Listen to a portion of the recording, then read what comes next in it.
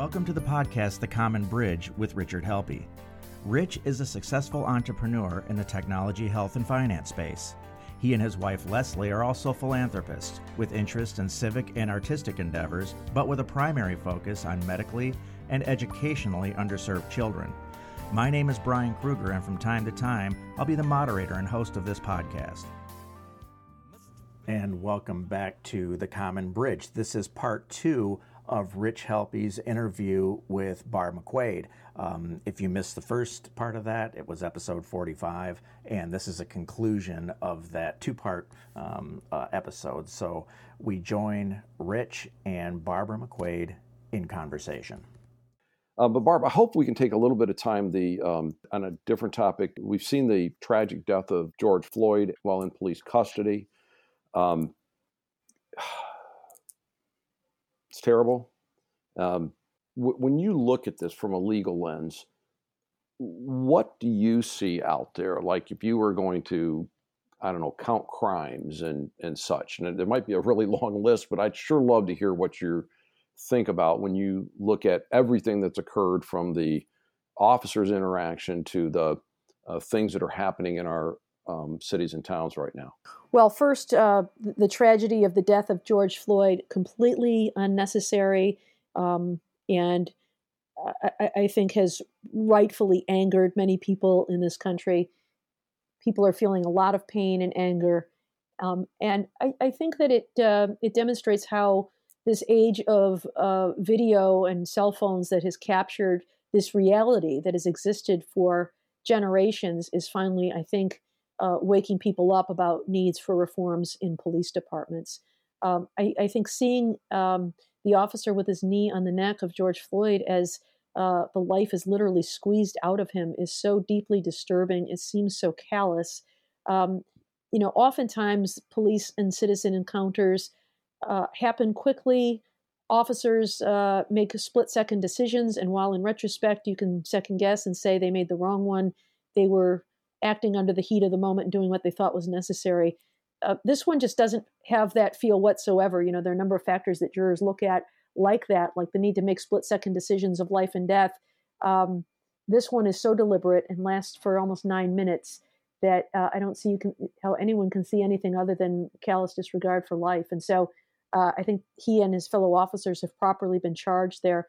But it also is a microcosm of a larger problem in society. You know, we have police officers. We need police officers. I know many, many really fine people who are police officers who work very hard and risk their lives every day to protect the rest of us and be safe. And when they see an officer like this, they get offended because it tarnishes the badge they wear as well, because it makes, people assume the worst about all of our police officers. But no doubt we need reform in a number of police departments. Training is one, but we went through an extensive consent decree with the Detroit Police Department during the time I was U.S. Attorney. And one of the things I saw is that while training is important, it's not the only thing. There needs to be policies about what is and is not permissible techniques. I mean, putting a knee on someone's neck should never be a permissible technique. It leads to something that is known as positional asphyxiation, where a person on their stomach, when they have pressure applied to their neck, there's a very high risk of death. In addition to training and policies, there also needs to be accountability by management, and that means that officers are subject to escalating levels of discipline up to termination. So often you see in these departments that people commit an act of misconduct, they appeal to some sort of civilian review board, their union goes to bat for them, and they're reinstated with back pay and maybe transferred to a different division, or they get fired from one department and hired by another. I think we need to do a better job of providing accountability for officers who break the rules. If we mean it, we need to instill the culture in police departments that they are not warriors but guardians. Well, that's something that I've long puzzled over, that it's the design of the job of the police officer, in that, you know, in any given shift, they might be a marriage counselor, a neighbor mediator, a first responder to an accident, you know, an ordinance enforcement, and yet at any second, you've got to go into full warrior mode and be prepared for a violent confrontation. When you look at that job description, it almost defies the imagination that it could be carried out. And I agree that the absolute accountability, it's got to start in the locales.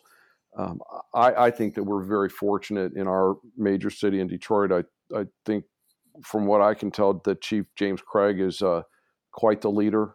And in recent weeks, there was some knucklehead doing donuts on the Lodge Freeway. They closed it down, and Chief said, "We're going to find you." And a day later, it's like, "We know who you are. You can turn yourself in." And they arrested some guy from downriver and brought him to justice. Any nuance in the law? And if I read something you wrote about the violation of constitutional rights, and that my lay interpretation of this, and forgive me, is that the violation of someone's constitutional rights to make it a crime has to be willful versus something like knowing or reckless. It sounded like it made a lot of sense to me. Could you help our listeners maybe understand that? Yeah, I'm referring to the federal civil rights statute. So the officers involved in George Floyd's death have been charged under state law with various homicide offenses. I think we're now at second-degree murder for Officer Chauvin and third-degree murder for the other officers. And that's a matter of state statute.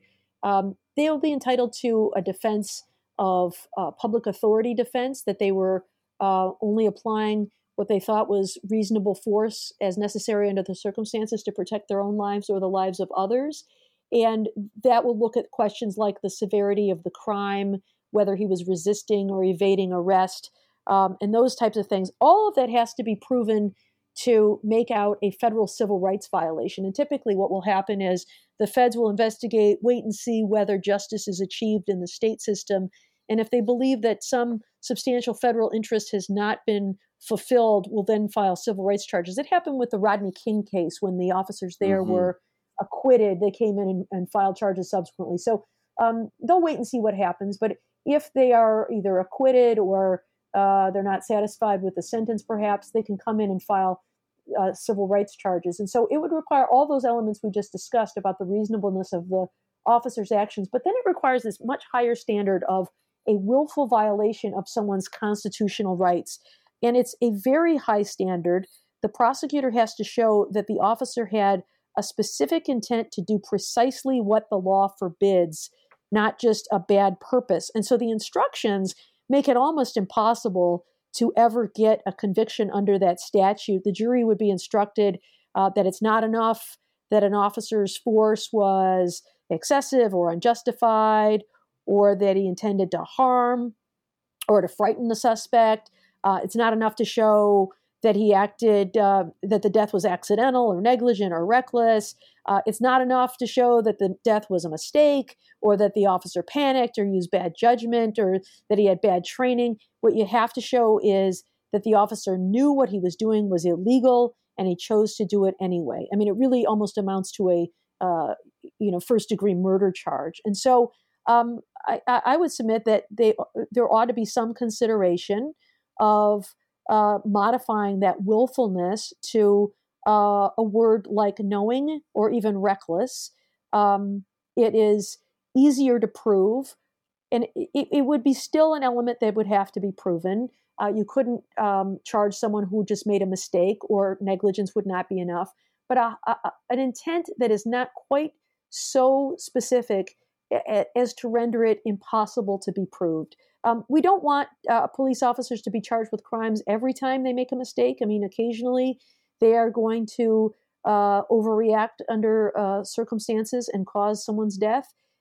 We don't want to transform every one of those mistakes into a crime, but I think that we need to do more to hold officers accountable when they do act to knowingly or recklessly violate someone's constitutional rights. And that sounds like a great policy change. I think that would make everyone comfortable. If you were a victim of a misconduct at the hands of the police, of any type of law enforcement.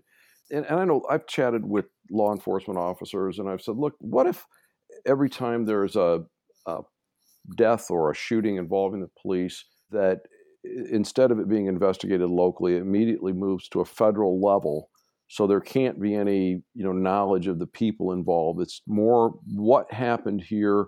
Was the citizen treated fairly and within the law, and remove it from the jurisdiction. I've gotten some officers that have said, that's a great idea. And I've got others that, vigorously opposed that. But Barb, I'm just wondering from you, before we jump into this, what I like to call the lightning round, is that as you're teaching young lawyers, and this is a seminal event today in the horrible killing of George Floyd and the now civil unrest, what are you talking to them about where they can make the most meaningful contribution to the society? Do we start at the back end result of the property destruction and things that are going on, or do you move upstream to police training? When you're sitting there with the young lawyers, I'd be fascinated to understand where they're focused and where you might be leading them.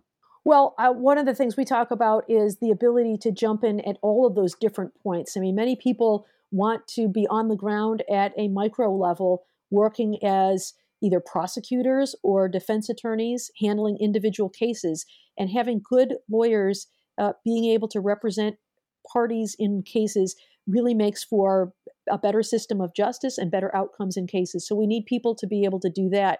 But we also need people working at the policy end to decide and examine our laws and look at, are there better ways to be doing some of the things that we're doing?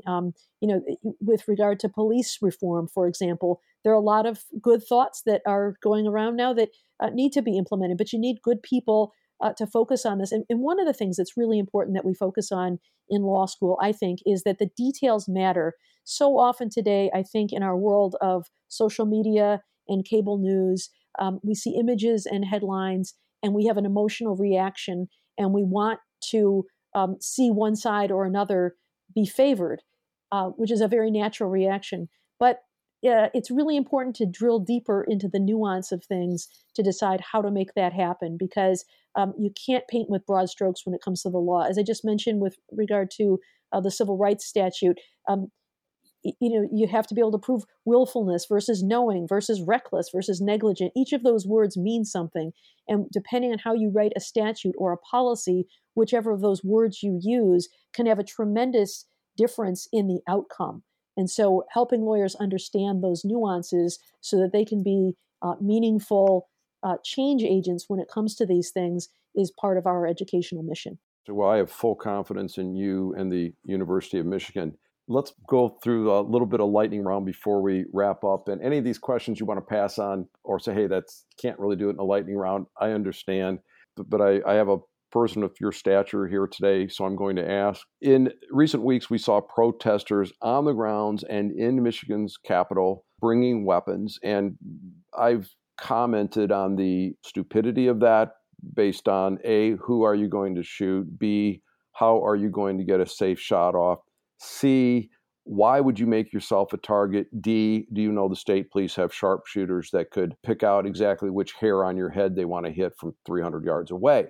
But presuming that we can't outlaw stupidity, through the eyes of a prosecutor, when you look at those scenes of gun-wielding people on the Capitol lawn and inside the Capitol, are there any laws that are broken there, or should there be? Well, first, I think when they just show up with a gun, under our state laws, we permit guns except for places they're prohibited, and they're not currently prohibited at our state capitol. Now, when they go up into the gallery and look down at lawmakers who are doing their jobs and brandish their guns, I think one could make an argument that meets the elements of felonious assault, which does not require any striking or putting of hands on someone, but it is simply putting someone in reasonable fear of serious bodily injury. And I think when someone brandishes a gun, there is a strong argument for that.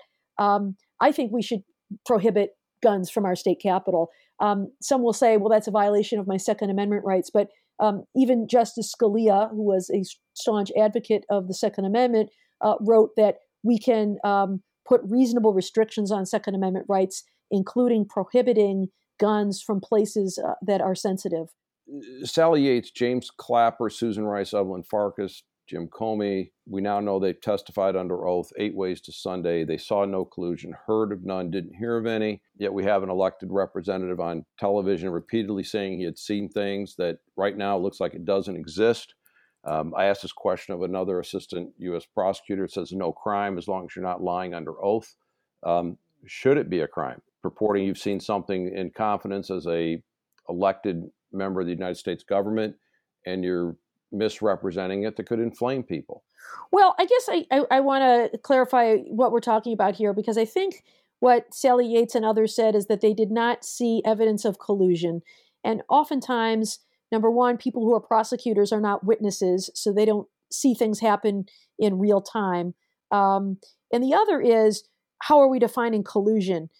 President Trump is fond of saying that Robert Mueller found no collusion. I would say he did find collusion. What he said is, I cannot conclude that this amounts to the legal definition of conspiracy. But he found things like Paul Manafort sharing polling data with Russia. Is that collusion? He concluded that the Trump campaign knew about, welcomed, and benefited from Russia's interference. Is that collusion? So I don't know specifically what the statements were, but I think different people can have different interpretations about what is meant by the word collusion. Now, if, as you say, a member of Congress made a blatantly false statement about the president, is that a crime? I don't know that it's a crime. I think typically public statements that are false are not criminal, but like all members of society, members of Congress are subject to defamation law. And so if they were to defame the president by saying things that were blatantly false, they would have the ability to, the subject of those statements, the president or whoever it is, would have the ability to file defamation lawsuits the same way everyone else does. That makes sense to me. And kind of, you mentioned Roger Stone, and I understanding that he relayed data or was ready to relay data that he knew was going to be stolen. I don't know if he was convicted of that, or if that's the entire rap sheet on him, and is there more coming on him? And it must be something serious that, it took 24-member SWAT team and an armored vehicle and a helicopter to bring him in. But what's his role in all this stuff? He was convicted of lying to Congress and of tampering with a witness by threatening to kill him if he testified before Congress. In the Mueller report, we see that he appears to be an intermediary between WikiLeaks and the Trump campaign. There are statements that are still redacted in that report that is the subject of another lawsuit to get the disclosure of the full report, including the parts that have been previously redacted, that suggest that Roger Stone was communicating with WikiLeaks about coordinating the release of those messages. There's one part that says that the Trump campaign deliberately corresponded with emails they knew that were about to be released to attack Hillary Clinton's health, that she was weak and not in good health and had poor energy. You may recall that right around 9/11 of 2016, and were pushing that theory to coordinate with the messaging that they knew was going to be released through WikiLeaks, which included emails stolen by Russians. And so I don't know if there's more to be charged against Roger Stone as a result of that. But one of the things that Robert Mueller concluded in his report is that because people lied to him, because people prevented others from testifying truthfully, like Roger Stone, because people told only part of the story and not everything, because people used encrypted apps, they were not able to find every fact. And if they had, might have led to other conclusions. Right. I remember one of the things they caught Paul Manafort on was using like a draft email that someone else had the credentials to sign on, and they never actually sent anything, but they knew where to find it, which apparently is not a new trick, and the FBI was onto that pretty darn quick. Barb, this has been really, really great, and just if you don't mind riffing, I'm going to toss out a number of things here. Should our country expect that we're going to have criminal charges against our president, or is this more the people around him? Are our political parties the answer, or are they part of the problem? I mean, we're horribly divided right now.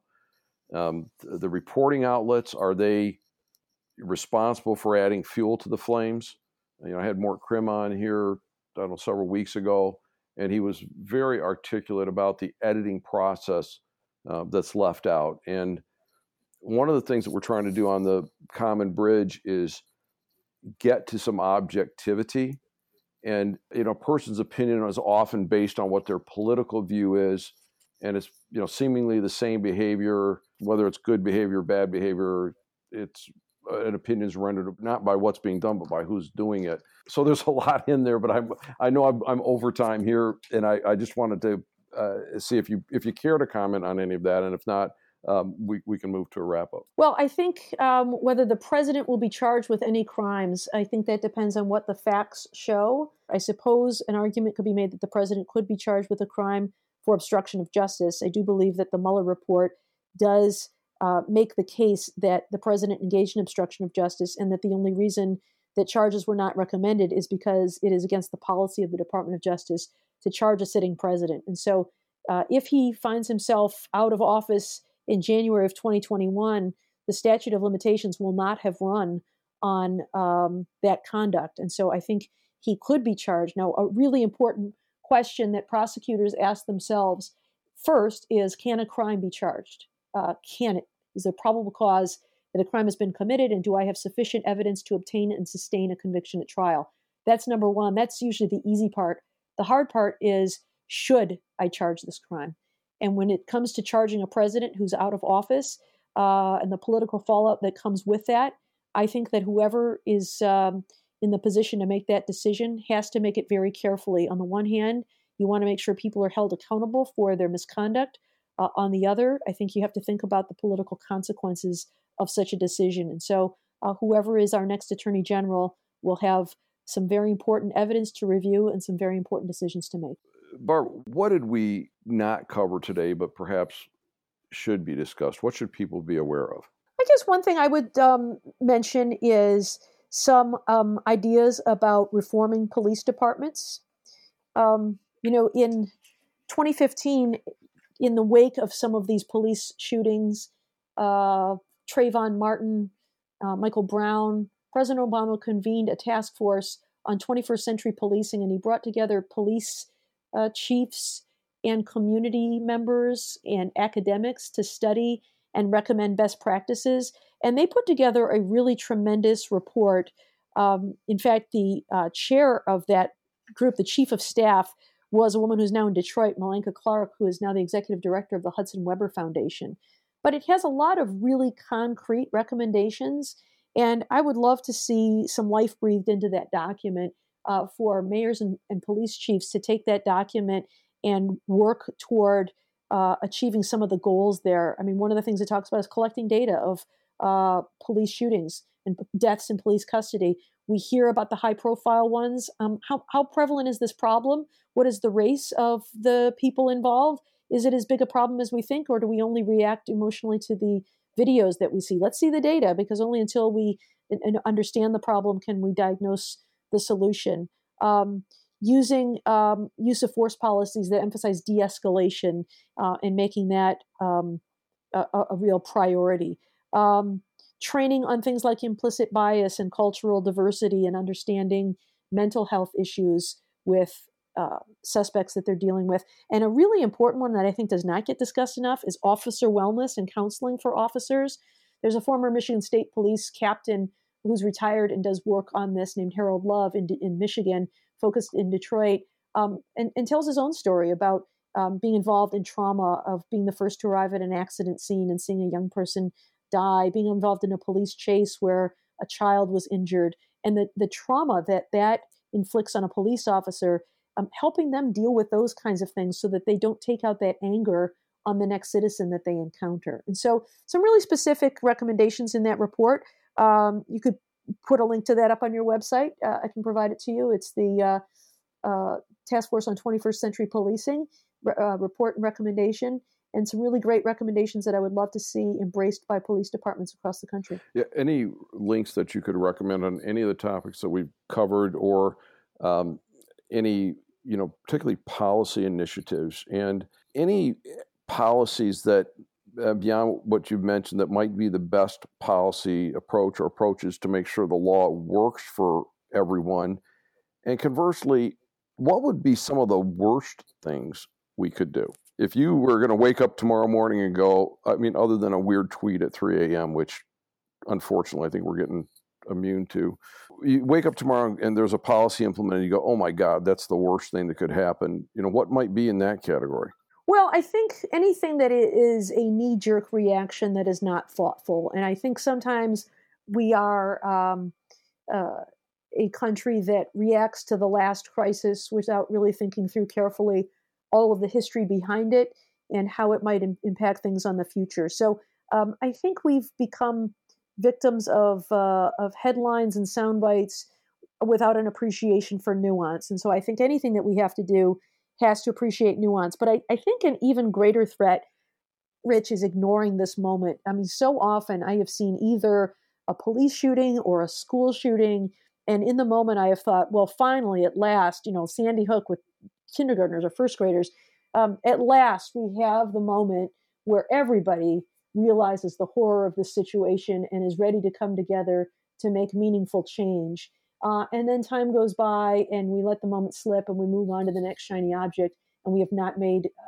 reform. So I think we need to be vigilant to sticking with this issue in this moment. And I think that's why we're seeing so many protests and so much anger and violence in our cities, because people have had enough. That how many of these are we going to have to live through before we realize it's time to do something? And so I think the biggest mistake we could make is ignoring the opportunity to make meaningful change. Barb, that is the reason I started the Common Bridge. It was reaction to one of the school shootings, and I'm sad to say it was one of them. That there's more, and I was tired of people yelling at each other, and then no change being made, and so I have decided to exit my business career and focus on, can we find good policies that make sense? And I actually crafted a gun policy. It's on my website. I believe it was the second or third podcast that we did, and trying to appeal to people that are on the political extremes to say, you're not going to get 100% of what you want. And and also you're not going to take the person from the other side of the political extreme and convince them to come all the way over. But is this policy change better than where we are today?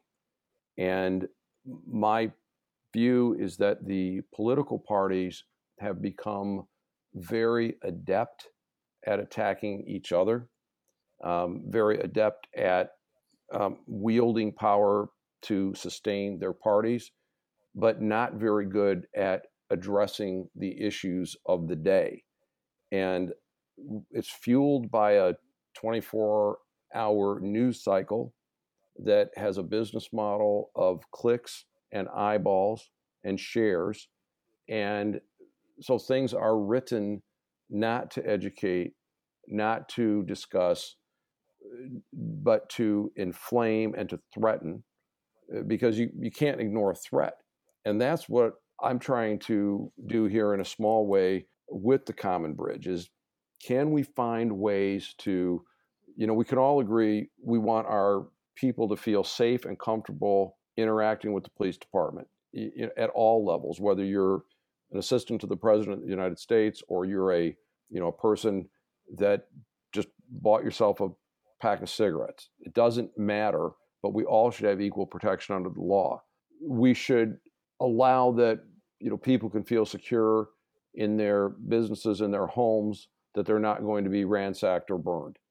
And how do we get to a society that has the policies in place where people feel like they're being treated fairly, where we can dial down the inflammatory rhetoric that we get from those people that are elected to serve? And how do we get a responsible news media that can actually go through an editing process, make sure that they're factual, and and maybe change their business model to not threaten. I know that's a tall order, but your appearance on the podcast Common Bridge, where we are gaining an audience, I hope will be a step in that direction. And I can't thank you enough for being on with us today. Yeah, thanks very much for having me, Rich. You know, I am always eager to engage in conversations where we can take a deeper dive and really talk through issues. So often we are at a superficial level where we don't get into nuance. And so I really appreciate the opportunity. Well, I thank you so much, Barb. And